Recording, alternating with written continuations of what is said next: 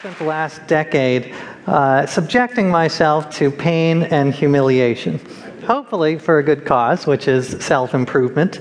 And I've done this in 3 parts. So first I started with the mind, and I decided to try to get smarter by reading the entire Encyclopedia Britannica from A to Z, or more precisely from Aak to Ziviec. And here's a little image of that. And this was an amazing year. It was really a fascinating journey.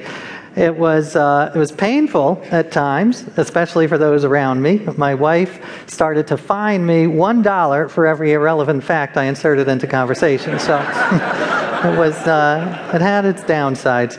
But after that, I decided to work on the spirit.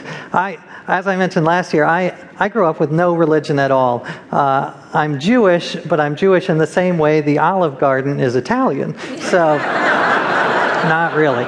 But I decided to learn about the Bible and my heritage by actually diving in and trying to live it and immerse myself in it. So I decided to follow all the rules of the Bible, and from the 10 Commandments to growing my beard, because Leviticus says you cannot shave. So this is what I looked like by the end.